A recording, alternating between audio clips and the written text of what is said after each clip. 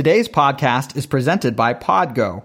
Podgo is the easiest way for you to monetize your podcast, providing podcasters with a flat rate for ad space so you always know how much you get when you include an ad from Podgo. I recently joined as a member, and you can too. Apply today to become a member and immediately be connected with advertisers that fit your audience. That's podgo.co at podgo.co. When you become a member, enter Suburban Folk in the podcast that you heard about them. Today's episode is also presented by Sweat Connected. Sweat Connected is a transformative way to work out. Sweat Connected has a mission to help you feel your best. Each expert instructor brings their signature method directly to you wherever you are in the world via Zoom. When you take a Sweat Connected class, you are able to interact with your instructor and the other participants in the class just like you would in a live studio experience. Whether you have been a group fitness participant for years or are newer, you will feel at home with Sweat Connected.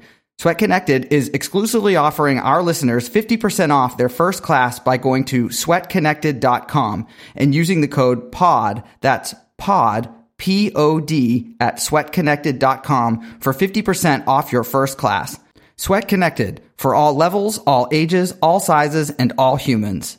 We're also brought to you by State Bags. State Bags makes beautifully well-made, inclusively cool products while using the power of business to give back to shift the narrative around social injustice. For every State Bag purchased, State hand-delivers a backpack packed with essential tools for success to an American child in need. But their commitment goes beyond simply a material donation. State Bags has your back, and part of that commitment is making a difference in local kids' lives. To get you ready for your commute or wherever you are traveling next, State is offering our listeners 15% off their next purchase at statebags.com. Using the code POD, that's 15% off your next purchase using the code POD, P-O-D, at statebags.com. State Bags, they have your back. And finally, we are brought to you by Hu Kitchen. Hu is a family-founded chocolate and snacking company focused on creating products that match ultra-simple ingredients with unbeatable taste. Built on a strong mission to help people get back to human, Hu only uses simple, real, and responsibly sourced ingredients. Hu obsessively vets every ingredient to unite unbeatable taste with unmatched simplicity. They go beyond what is easy and expected to ensure that their products and practices are ethical and put both humanity and the human body first. All of Hu's products are gluten-free, dairy-free, refined sugar-free, and aren't heavily processed. Use code POD for 15% off your next purchase at HuKitchen.com. That's code POD, P-O-D, for 15% off at HuKitchen.com. And find out why Hu helps people get back to human. Health, parenting, finance, travel, and home improvement. This is the Suburban Folk Podcast. Welcome to the Suburban Folk Podcast. I'm Greg Rodersheimer, your host. Today's topic is centered around finances, but we're going to do a deep dive in the world of technology, specifically data gathering.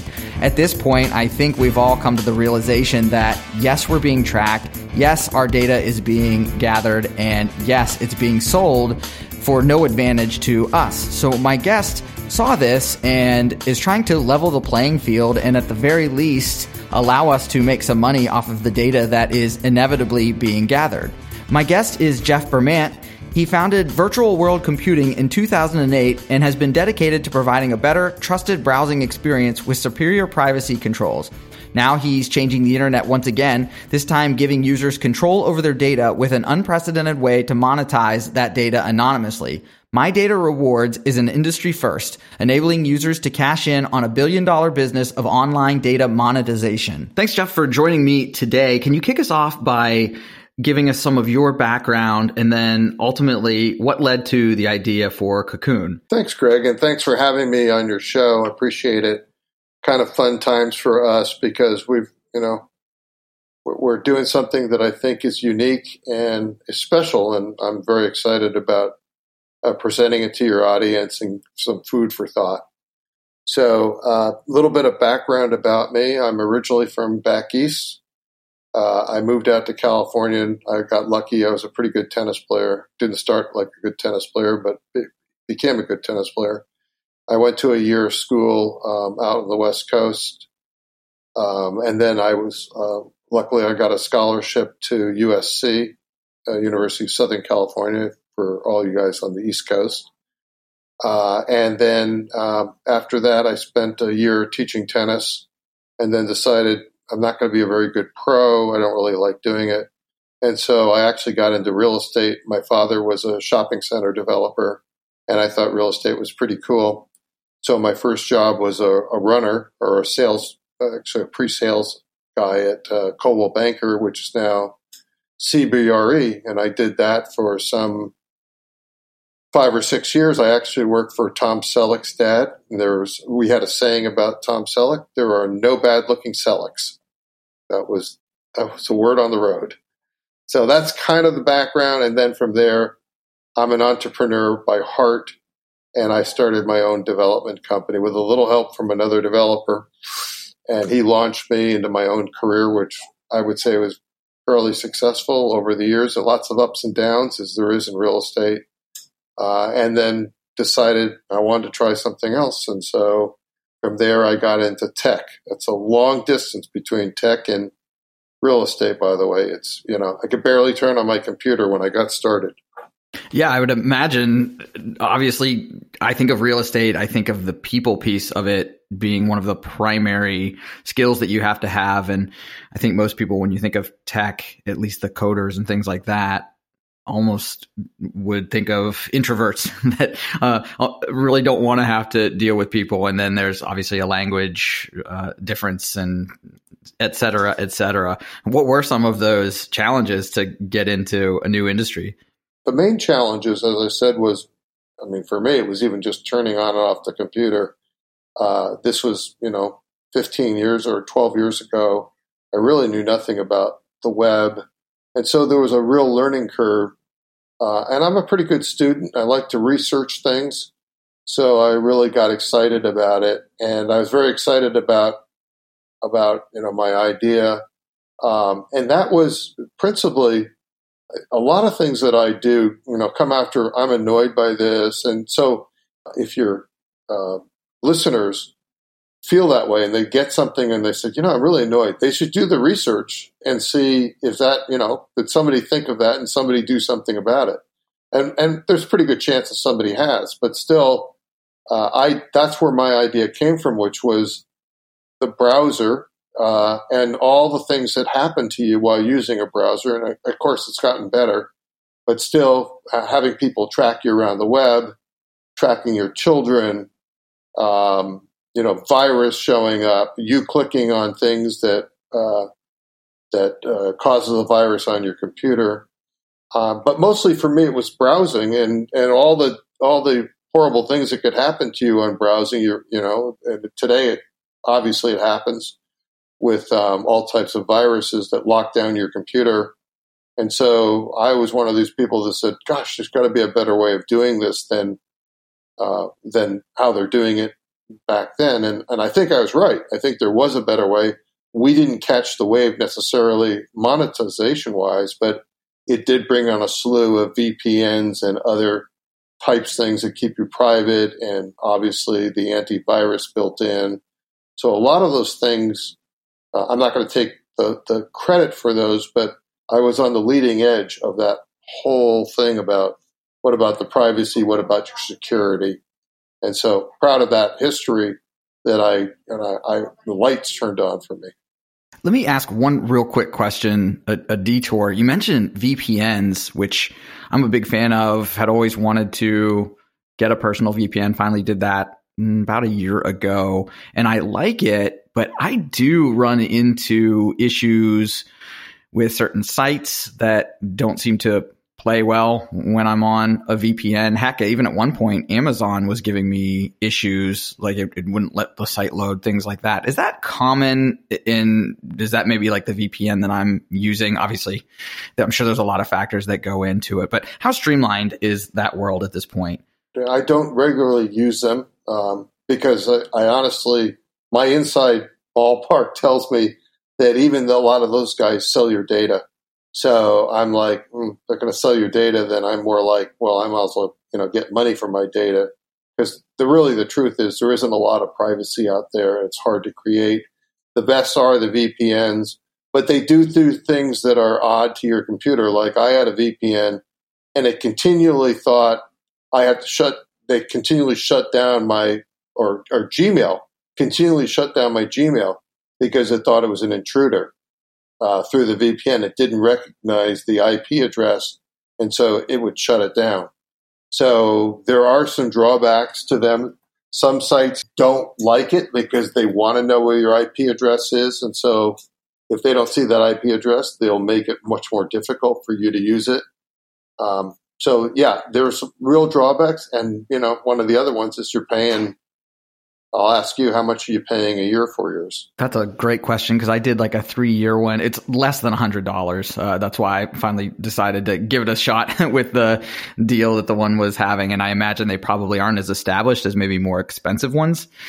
So maybe they're still working out some of the bugs, but I'm sure they can be a lot pricier than that, I'd imagine. That's about the price, though. $100 a year or something. You got it for 3 years, so it's probably $30 some odd, which is not bad. But I don't believe that most of the world, America maybe much more so, but most of the world, they don't even care about privacy. I mean, it's Europe, yeah, more so. But you go to these other countries and they don't understand privacy. They won't pay for it. They can't even afford it. So I think you got about 20%, which is pretty high, that use a VPN, and a lot of those are used for companies and corporations and not so much for personal use. And we just decided when we got into it, since I knew this much about it, and my partner who sells the data, he said, I see a lot of VPNs actually selling people's data. Now it is, it's cleaned, but still they're selling. And I was like, well, there isn't a lot of privacy, and maybe people are more interested in getting money. That's what attracted me. Was I knew how to build a browser, since we built, I think, one of the better browsers out there. It's probably dated now because we're spending all our time on this new pivot, which is the monetization of your data, where you get to participate. But I just think that the privacy thing is overblown, particularly in the United States compared to the rest of the world, which doesn't. I mean, just look at 3 or 4 major countries; they don't even allow privacy. China is not private. Let's put it that way, and that's 1 billion people right there. Yeah, exactly. And I know just enough to be following what you mean, but I don't know enough of the details as far as how that all works for a country like China. But yeah, I would imagine they don't have the same options, let's say, that we do. And in my mind, I guess I think of privacy or data monetization from 2 angles. One is the fear of having your identity stolen. And again, using at least my thought process for the VPN, when I'm on my home network and so on, I'm absolutely less concerned about it. I do like to have it if I'm on a hotel Wi-Fi or if I'm in the airport using something like that, which was the main reason that I was wanting to have that, really just from an identity theft standpoint. But like you're saying, I think on the other end, assuming that's not the issue or the concern, then there is the collection of data and, of course, people making money off of what you're doing. So, hey, why can't you get in on the game, so to speak, which I think is a really cool concept. For example, I don't know if you're familiar with Swagbucks, I think is the name of the website. Sure. Oh, yeah, so when we first connected, that was what came up in my head. And I know they'll do like surveys that you can get paid for. If you watch videos, you get paid for that kind of thing, that you're trading time for money. So the concept absolutely makes sense. And maybe for a little bit of a foundation, can you describe what other companies do in order to sell your data? Like, what kind of data are they taking and ultimately selling? If you can mention, who are the companies that would be engaged in making money off of your online activities? Sure. So you mentioned Swagbucks, and they're one of the bigger ones. Then there's another company called BigToken, which does similar. They ask you a lot of questions, and you fill out a lot of surveys. So that's time consuming, and you do get paid for it. And they had an amazing rise. BigToken did at I think they did like 16 million users for $200,000 signed up for their product. I don't know exactly how many active users they have today. And certainly Swagbucks, they're kind of the giant in that industry of answering questions, watching videos. And in fact, we get this all the time on Cocoon, where somebody does 50,000 pages in web browsing, and they can't possibly do that human-wise.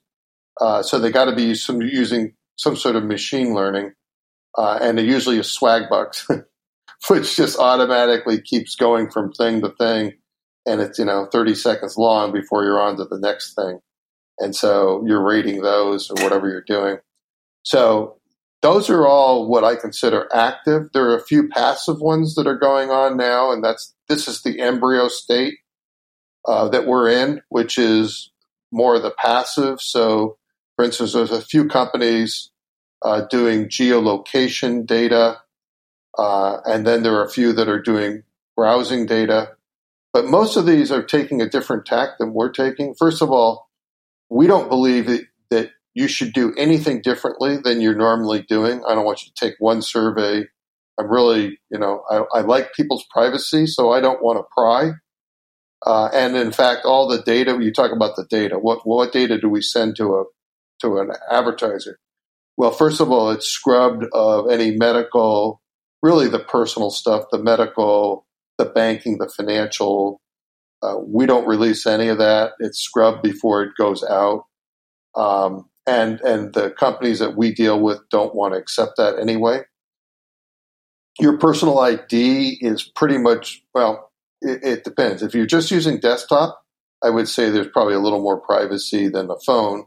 But even on the phone, we don't give away anybody's email. In fact, I've had a couple of advertisers ask me for emails, and I've said no. I'm sorry, I don't give those out. That's too much personal information.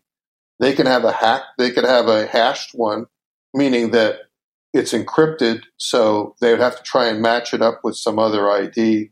And still, I haven't released those either. I've just felt like that's, coming from the privacy world, I'm trying to balance privacy along with you able to make money off of your data. So the industry is gigantic, what they're doing off of your data. And I just got kind of like irritated that when I did the math, I figured out that, hey, the users are being left out of this. And your data is not, I guarantee you, the data that Chrome's collecting on you is probably a lot more information than we're collecting on you. And they don't sell it. They give it to the advertisers, and the advertisers sell you on something. So they make a lot of money. I think it was like 300 billion plus last year just on their sales of data or collecting the fees on the data in their case.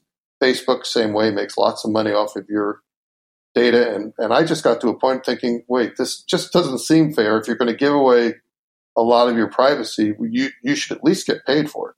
Yeah, I totally agree. And you just mentioned the top two that I get very paranoid about, using Chrome being the number one for me. That, for example, before, again, giving Cocoon a try, I try to use Firefox in nearly every case that I can, because at least they advertise trying to be a little bit more private. And then DuckDuckGo, at least they advertise not tracking you as much as Google seems to. So it's very hard to get away from Google, it seems like, at this point, because everybody uses it. But they're the first one that comes to mind to me. And I also wonder, if you had somebody come to you asking for an email, that would make me assume that they've gotten emails from somebody else. So it's probably happening. Yeah, they're trying to match them is what they're doing. And as I said, we kind of take this position that we limit what we'll give to people because we do respect people's privacy. Yet, and I would tell you, you're probably worth more money if you were less private. So it just depends on, how private you want to be. I would go all the way from the extreme of VPN, where you're trying to be as private as you can and you're going to pay for it, all the way to, you think Chrome. It's an educational thing where people don't realize that all that data is going to Chrome, and then Chrome is somehow monetizing it. And I also want to tell you that, for instance, Firefox, they made, I think it was over 100 million last year, maybe more, selling data, bulk data, so no names, no addresses, to guess who? To Google. And the reason for that is because Google can't see. So if you're browsing the web and you use a different browser than what, let's say you're using Chrome as Google as your search engine, which is the most popular and probably the best in the world. They can't see when you hit that button to where you want to go. So I'm going to hit this site. They can't see it if you're using another browser. They're blind. So what they can see is your searches, but they don't know actually, which is probably the most valuable, rich information, is what did you finally select? So that becomes where, Firefox and others will sell that data at the end of the year or during the year, make a bunch of money. So even they are selling data.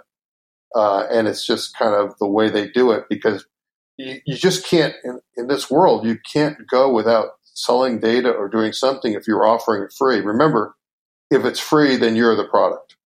Yes, absolutely. And can you give us any idea at an individual level? You already mentioned it depends on how good the data is or how much, I guess, of your online activity you're keeping public is how much you would get. But is there kind of like an on average amount that a tech company is getting from you when they sell your data? Well, I only know a little bit about that. I'm not going to say to be an expert, but I know it's on the average, it's more than $200 a year on users. And that includes search engine, and it could be more than that. So that's the kind of number I know.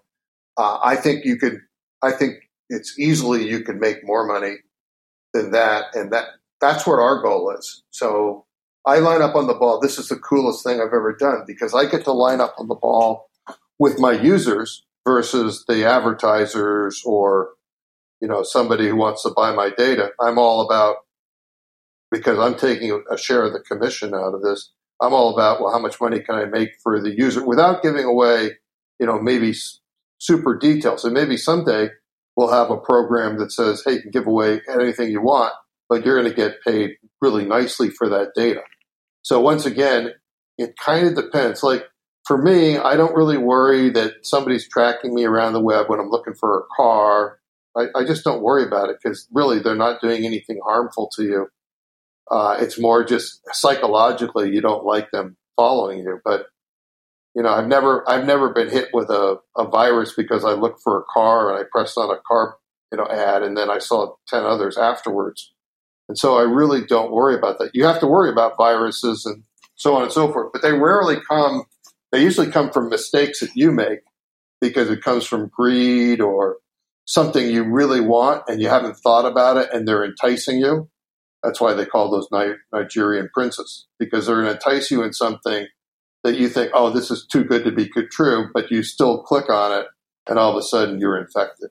I'm probably stretching here a little bit, but the only other thing I can think of from a financial budgeting standpoint, I guess maybe if you are a not savvy spender, that means you may end up with more targeted ads that would entice you to buy something you don't necessarily need. Whereas I guess if you're protecting yourself more, you may not get as many targeted ads. Admittedly, I'm stretching there a little bit, but I guess if you really dug deep into it, as far as are you really saving if you have no willpower to say no to the advertisers on the back end? No doubt about it that you're tempted all the time. You'll see an ad, and I do it all the time. I'll click on an ad, and sometimes I'll buy something that I never even thought I wanted to buy, and then I bought it. Then it's some shaker that I'll never use again in my entire life. So that is kind of true. A little bit back to Cocoon, what do we do? So we have two browsers. The first browser we built was a secure private browser. And we wanted to turn that into some sort of money-making machine where we could still keep you private and secure and still make you money. But that turned out to be an impossible task, because the advertisers or the buyer, and it's not just advertisers buying that data. There's a whole slew of people that want to buy this data. There's hedge funds that want to know typically what is the trend, where is it going in the stock market. There are other institutions that want that data. Amazon, there's all types of people that want to buy that data. Experian, just the list goes on and on and on. So the browser, the secure browser, it turned out we couldn't make money on the secure browser. And that's why you don't see many secure browsers, is because secure meaning that your IP is hidden. We built a marvelous product where and I think we're one of the few in there where the user can see out and he can see all the ads, but that the advertiser can't see who you are. So they're kind of advertising you blindly without getting a lot of information about you, because in our browser, on the Cocoon browser, that's the secure one, everything stops on our servers. So none of your data really hits your computer, or nothing downloads onto your computer. It just, unless you press download, everything stays in the cloud. So it's kind of like a string from an advertiser to our server, and then it comes down to our user, but they have no idea who that user actually is.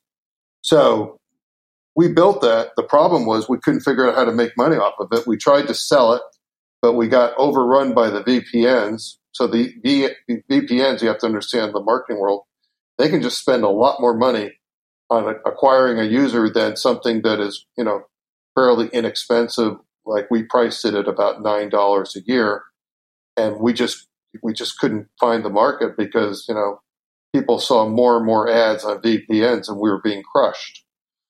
So what do you do as a businessman? Well, maybe there's another avenue. And I was about to shut Cocoon down. Literally, I was at my wit's end, spent all my own money.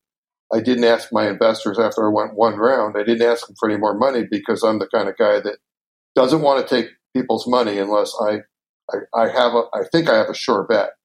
And I was wrong on my first product, which eventually, hopefully, will integrate into this product so you can have best of both worlds. But I realized, well, wait, all these people are, and actually it wasn't me. My son said something to me. He's in the tech world.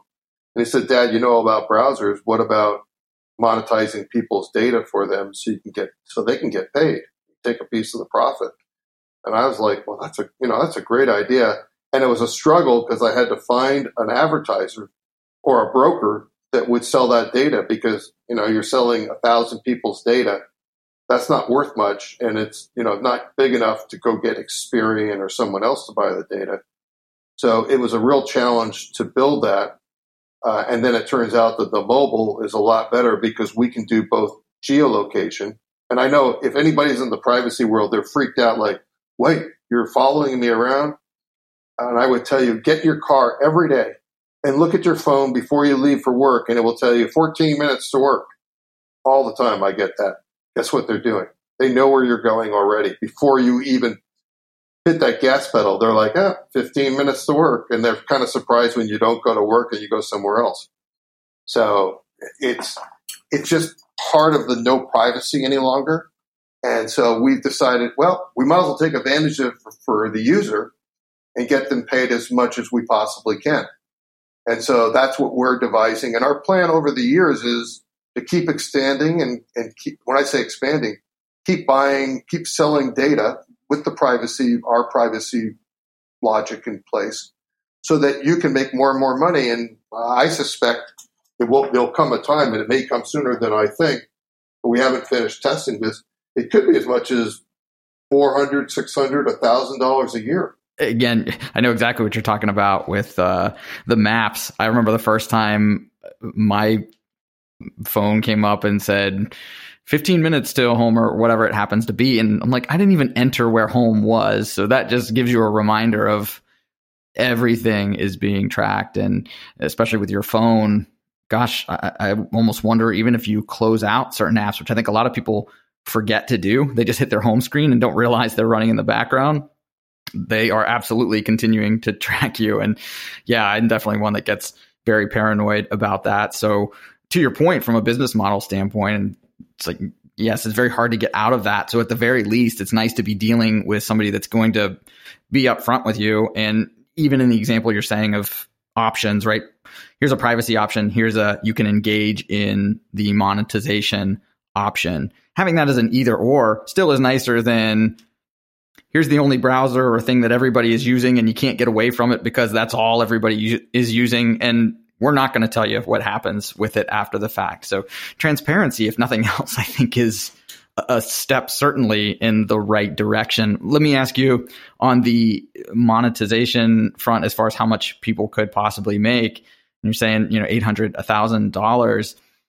What would you say if I said, well, I'm a family of 4 and yeah, my kids are really, really young, but maybe I can get them on there and they have their own profile and so on. What does that look like as far as ages are concerned and individual users? So there's the COPPA laws that are in place, which don't allow you to track children under 13. We adhered to that. It's a little bit tricky to find those. We don't have many of those that we can find, but we can see by what you're monetizing. Obviously, where you're going, your parents are driving you. I don't expect that to be a big market. The biggest markets are probably people that drive a lot and they go places. That's probably a big market.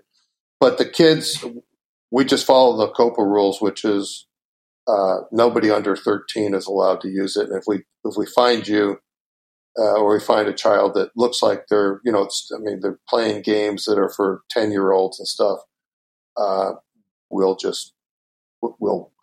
ban is probably not. We'll disconnect them because there is a strict government rule. You're not supposed to track under 13 without their permission, and even with their permission, we're just like, nope, we don't want to get into that.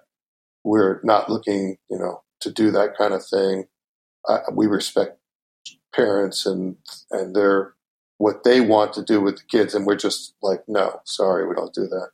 So for us. I don't know about other companies how much they track children and stuff, but for us, we don't do that. Over 13, I guess, would kids actually, if they were interested in, with emphasis on their parents' knowledge and involvement, be able to potentially engage as well? And then, I don't know, save up a little bit of college money or spending money or anything like that, almost their first voyage into the gig economy? But don't forget, here's the thing that's interesting. Over 13, you can just make that decision. It's legal to sell your data, number one.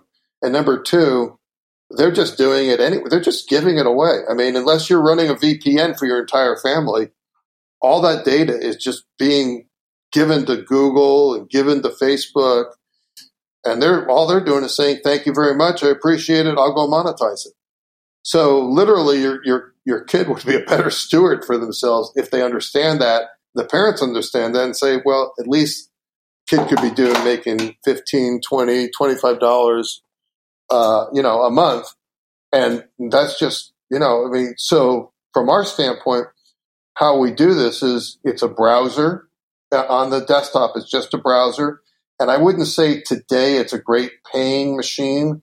We need a lot more customers to use it to get the advertisers to pay more. It's a different world on mobile. Mobile, the advertisers are much more keenly interested, and they're not just advertisers, they're hedge funds, as I said. They're brokers that want to buy the data. That's much more, I would say that's a richer avenue for everyone, including us and the user, because we line up on the same side of the ball as our users do. To us, that's they might as well get paid because all that data is just being used, and I wouldn't say used against them, but it's used to monetize those children or those 13-year-olds or 15-year-olds. And I don't see the harm of using Cocoon to get paid for your data because it's just being taken from you anyway. Well, I think you're onto something as far as using it as a lesson. If parents are able and willing to do that, to show what's happening, use it as a lesson for how that version of the industry works. And then again, ultimately, they're making a little bit of extra money. So I think you could certainly have a path forward there to have it make sense for children. And you touched on a little bit, it sounds like this is maybe in the future as far as how much the user can choose how much data they are sharing. And is it coming that also they would be able to, going back to the email example, say, okay, yeah, I'm all right having you share my email, and here's the a little bit extra that they would get from that, and so on. Does it get down to that level at this point? Is that something to come in the future? Something to come in the future. Not at this time. it's mostly bulk sale. So it's a group of, thousands and thousands of users and nothing particular. But there'll become a time where, with permission from you, now remember, when you come on Cocoon, we ask you permission twice, not once, but twice, to make sure that you're okay with it. We passed then all the rules of believe it or not, it seems like an oxymoron of Google, where they're taking your information basically anyway. But we ask permission. We also, under all the California laws and all the other laws that are coming in place, we also identify our buyers. So if our buyers are hedge funds, we'll identify them. So if you decide, I don't want to sell my data anymore, all you have to do is tell us you don't want to sell your data anymore, and I want to be left alone. We'll do that, just as California and GDPR were GDPR proper. We'll do all that for you because, once again, our company respects your privacy. And if you decide to, not want to sell your data, we're fine with that too. I mean, the thing is, what I don't think Americans understand, which is, we're coming from our own little world, but this is going to help millions of people, and we're already signing up thousands of people around the world, where they can make a little extra money to maybe get a phone that saves them in an emergency, pay for their phone bill, gas. I've done some beginning to do some studies and says, hey, this app will actually make you enough money that will pay for a lot of your gas back and forth to work. And so there are a lot of positives. And as I said, most people's data are being sold. There's a small percentage that are using VPNs. So you might as well cash in on it. Look at the guy who ran for president, Andrew Yang, and you're going towards that universal basic income. My mind was going to the exact same thing. Go ahead. So the point is, he recognizes this, that we're being taken advantage of, and he knows as well, like me. In fact, we've had a conversation. We're talking about this more and more with him and his group. They're just taking advantage of you, and you should wake up. And that's what Andrew's trying to do. I just think his method of trying to get Google to do something for you, they have 1.5 billion people. And I think it's an uphill swim with them. Now, he's got political clout, so maybe he's got a better chance at it than other people. But my answer to Andrew and anybody else is just switch. We give you a Chrome-like experience. You can use any search engine you want. So if you want to use Google, feel free to use it. They won't see your Chrome history, and you get paid for that. And you might as well just cash in on it because, as Zuckerberg said, there's not much privacy. In fact, I would tell you, even all the things you're doing, from what I know, there's very little privacy. And so you might as well cash in, not to be brazen about it, but you might as well cash in and make money off of your own data. You're wasting your own valuable stuff. To me, it's like, data is the new oil. Well, you should be part of that process of getting paid. And I sat down and did the math, and I was blown away that I could actually make this pencil for everybody, and yet, make our company a good, striving company, good citizen. We're going to have programs where you can donate part of your money or all of your money to charities you want. We're going to participate in that. To me, this is a social thing as well as it is a monetary thing where we're doing good things for the world and not just, how much money can we make?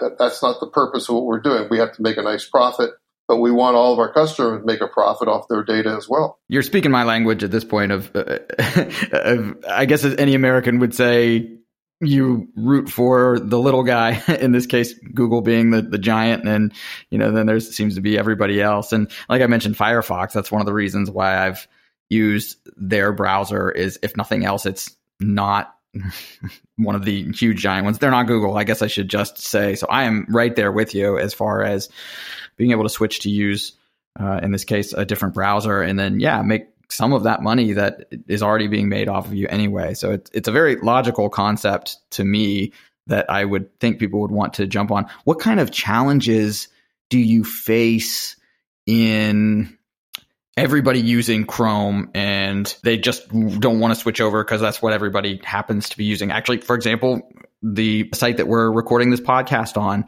I know only works with certain browsers as an example. Are there other challenges that you're having to face as far as everybody just being used to a couple players in this industry? But what I found is, money talks a lot. And when you realize you're not getting paid, but you can have the same browsing, and honestly, if you're using Cocoon MBR, you can't even tell the difference between us and Chrome on the most part. There may be little things that we need to fix.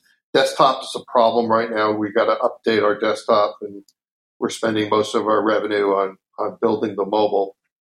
And we haven't even built iOS yet. We're still just Android. And Android has turned out to be a much heavier lift than I thought because of all the different, they're a lot looser on their mobile phones than Apple. Apple builds their own phones. There's no variation. It makes it easier on Apple on the iPhones, but harder on the Android. But we picked the Androids first. And so that's been a bit of a challenge. You could literally put Cocoon in your pocket and use that for just geolocation.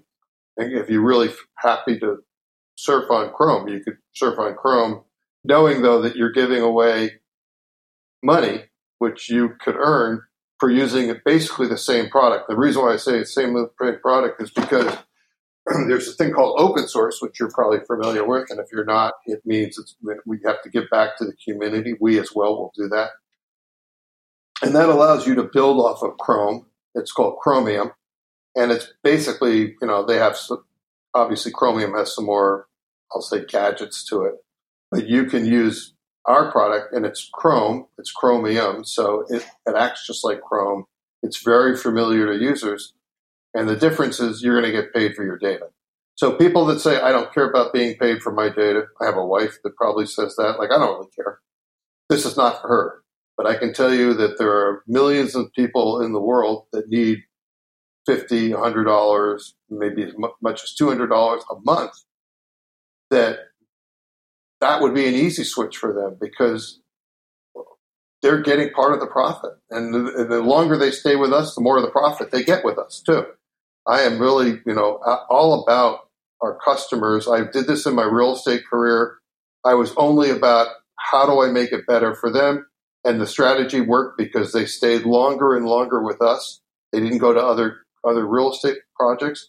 And I bring that same philosophy into my tech world, which is how do I make this great for the customer? You're definitely speaking my language. My mind is going to, if you remember when gas was, I think getting up to $4 a gallon way back when, 12, 13 years ago. And I actually had a commute where I could ride a bike instead. And that's sort of the area of my brain that is firing right now. You feel like you're cheating the system in some way because it's a little bit of a different way of doing things. Whereas I do feel like people can get so used to whatever they think the standard way of doing something, in this case, the bigger companies, that they're used to them being preloaded in their computer and just that's what they use. So doing it a different way, I am all about. And I would hope people would consider the possible profit that they can get. And think of the things that you're paying for that could almost be free if you're sharing your data. Let's say Netflix, for example. Granted, people don't need Netflix, but as far as dollars and cents are concerned, we're saying that you could get the same amount a month for your Netflix subscription, and if somebody handed you that for free, you'd say thanks, right? Right. So, what if you do, for instance, let's say you drive 30 miles back and forth to work on a given day. That's what I drive, about 30 miles. So 15 or 16 miles, 20 miles to the office, but it's freeway. That could earn me $20, $25 for the month. That pays for 2 Netflix. Now, what did I do differently? Nothing. And your car, your phone's already following you. You have, by the way, a lot of your apps are following you. I don't know if most people know this, but a lot of apps actually have an SDK in it. That's a small development kit inside their app, which is actually already sending your data off to someone else. And once again, you're not participating.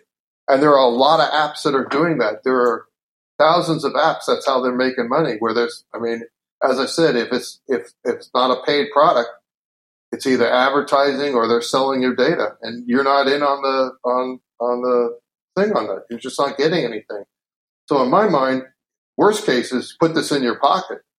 And driving, you know for a fact, and it's very hard to block the guys that are tracking you. In fact, I don't even know how to do that on geolocation. I'm sure there is a way, but how to stop them from tracking you. But I guess what's the point of them of Starbucks? You go by Starbucks and Starbucks delighted. You never go to Starbucks, but they're delighted to pay you for that data. Well, and we of course gave the most obvious example, I think, with like Google Maps, that's absolutely happening. It's right in your face the whole time. And just checking for my own education, are apps able to collect the geolocation information even when they're closed, or do they have to at least be running in the background? That's a good question. I don't think I could honestly answer that. I know in the foreground what they're doing. They're collecting tons of information, and that's what we're building, something in the foreground. You can put this in the background if you want, but why? And in my opinion, if you're going to track and you're going to get tracked, you might as well make as much money as you can. That's my thing is because we both win. I mean, both us and you win, and I'm on the same team, which, as I said, that's the beauty of this, and that's what I like so much. A lot of times in business, it's like you're still trading a commodity, whatever that commodity is. But for us, we're on the same side. We're selling that commodity that you want to sell, and you're making money off it every single day. So to me, that's the win. And if people, if they realize they don't have as much privacy, and particularly driving around, I mean, to me, that's a no-brainer. Another, sort of place of paranoia of your phone or device listening to you. And I think at this point, nearly everybody's had this scenario. You mentioned car buying, right? And I absolutely can say it was a friend saying they were looking at a Toyota. And next time I open my phone, sure enough, I have a Toyota ad. Is that something you guys are looking into as well? Or does that sort of live in a different realm? Lives in a different realm for us. I don't know if I'd ever get to that point because maybe that's going too far into your privacy. It's a little spooky to me. I mean, listening in on your conversations. I actually disconnected, one of those listening devices in the Amazon one because it kept popping up and saying, "Oh, I didn't hear what you said. Would you mind saying it again?" And I'm like, "No, I don't actually want to talk to you. I don't want you to listen in on my conversation." So I would tell you that's probably not our space. I think that gets a little too. Remember, I come from the world of privacy. So my goal is to try and keep you as private as I can, but make you as much money, and I'll let you make the choice. Like you eventually, as you said, Greg, well, maybe there's an opportunity where I want to sell my anonymous medical data, or even just sell it with my name on it. And maybe there's a market for that eventually, and we'll provide that as a service to you. Because that's what all this data, I think my point is all this data's got value, and the consumer unknowingly is just giving it away. And you are the product. I mean, I remember I'm sure you're too young, but there was a Twilight Zone episode where this spaceship came down and this guy, giant, came and said how he could help the world, and they had this book and nobody could decode what the book was, and so people were getting in the spaceship to go back to the other world, and this lady runs up to the professor who's getting in the spaceship, don't go, and he says, why? And she says, the book is a cookbook. It's how to serve mankind. It's a cookbook, and the point is that you unknowingly are the product, and you unknowingly are getting on that spaceship and being taken off somewhere, and you're being profited. And what you think you're getting is for free. This costs you virtually nothing to do. I mean, I could run my servers, cost me almost nothing. And yet these guys all make believe, we're doing such a service for you. And they're making $300 billion a year. To your point, it's at least trying to put you in the driver's seat. And I think also that's why the listening devices is so jarring, because with a browser or my phone, I'm at least actively engaging and wanting to voluntarily bring up that app or whatever I'm using. Whereas when the thing is listening to you and then you see it later, I think I'll say for me, that's where some anger starts to come in. So I'm right there with you. Yeah, I could see that. But you see, with Cocoon, you have the total choice. You could turn the app off, and it won't track you, or you can turn it on. But you don't have the situation where, we are going to follow your data all the time, with or without your permission. We just don't operate like that. I don't believe in that kind of strategy. It's just not me. It's not my company. And I will tell you, I will fight to my living breath never to sell our company to a company that would just do that to you. Well, I think that is a great sentiment actually for us to conclude. And I didn't mention at the beginning, but I do have the browser downloaded and am all signed up and ready to go. So I'm interested to start my journey and see where it takes me with the browser. So Jeff, if I have issues, at least I know where to find you. But before I let you go, do you want to go ahead and give folks any contact information? Obviously, if they either want to read up more on Cocoon and the My Data rewards, and then maybe even any events or promotions you have going on? There's no promotions going on at this point. You can tell a friend and earn an extra $3. That's always a promotion. We're always happy to pay people. The website is Try, Cocoon, COCOON.com.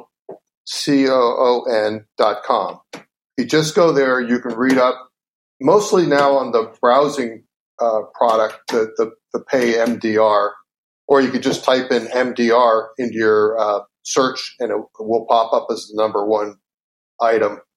And we're really focused right now on Android, completing Android mobile, and I believe your mobile is your best bet to make your most amount of money. We already have one very nice deal set up, and I just signed another contract for another deal, which or I'm just waiting to put in place. So if you're a user and you have an Android phone, I apologize, we don't have iOS yet, but download this. We have some problems. I do want to give you a warning. 9 and 10 on Android, we're having some issues with. So I would recommend maybe wait a week if you have a 9 or 10. If you have 7 or 8, it's fine. It works perfectly. And be patient on the mobile because it's beta and this is pretty new. So on the desktop, I would tell you, download it. You're not going to make as much money there until we get a much bigger crowd of people, and then we can start pushing the prices for you. Cool. And I'll make sure to put some of the links that you mentioned onto the show notes so people can conveniently click over and find out more. Jeff, I appreciate you taking the time to join me today, and we'll be in touch. Great. I really enjoyed your show. You asked some great penetrating questions, and great show. Thank you so much for having me, and I hope people learned something out of this and got educated about what's going on in the background of your computer. If you enjoyed this episode, please consider giving us a 5-star review on Apple Podcasts. You can also subscribe on Apple, Spotify, or all other major podcasting applications to be notified of our latest episode. You can also join our conversation at suburbanfolk.com or any social media site, including Facebook, Twitter, and Instagram at the handle Suburban Folk. Thanks for listening.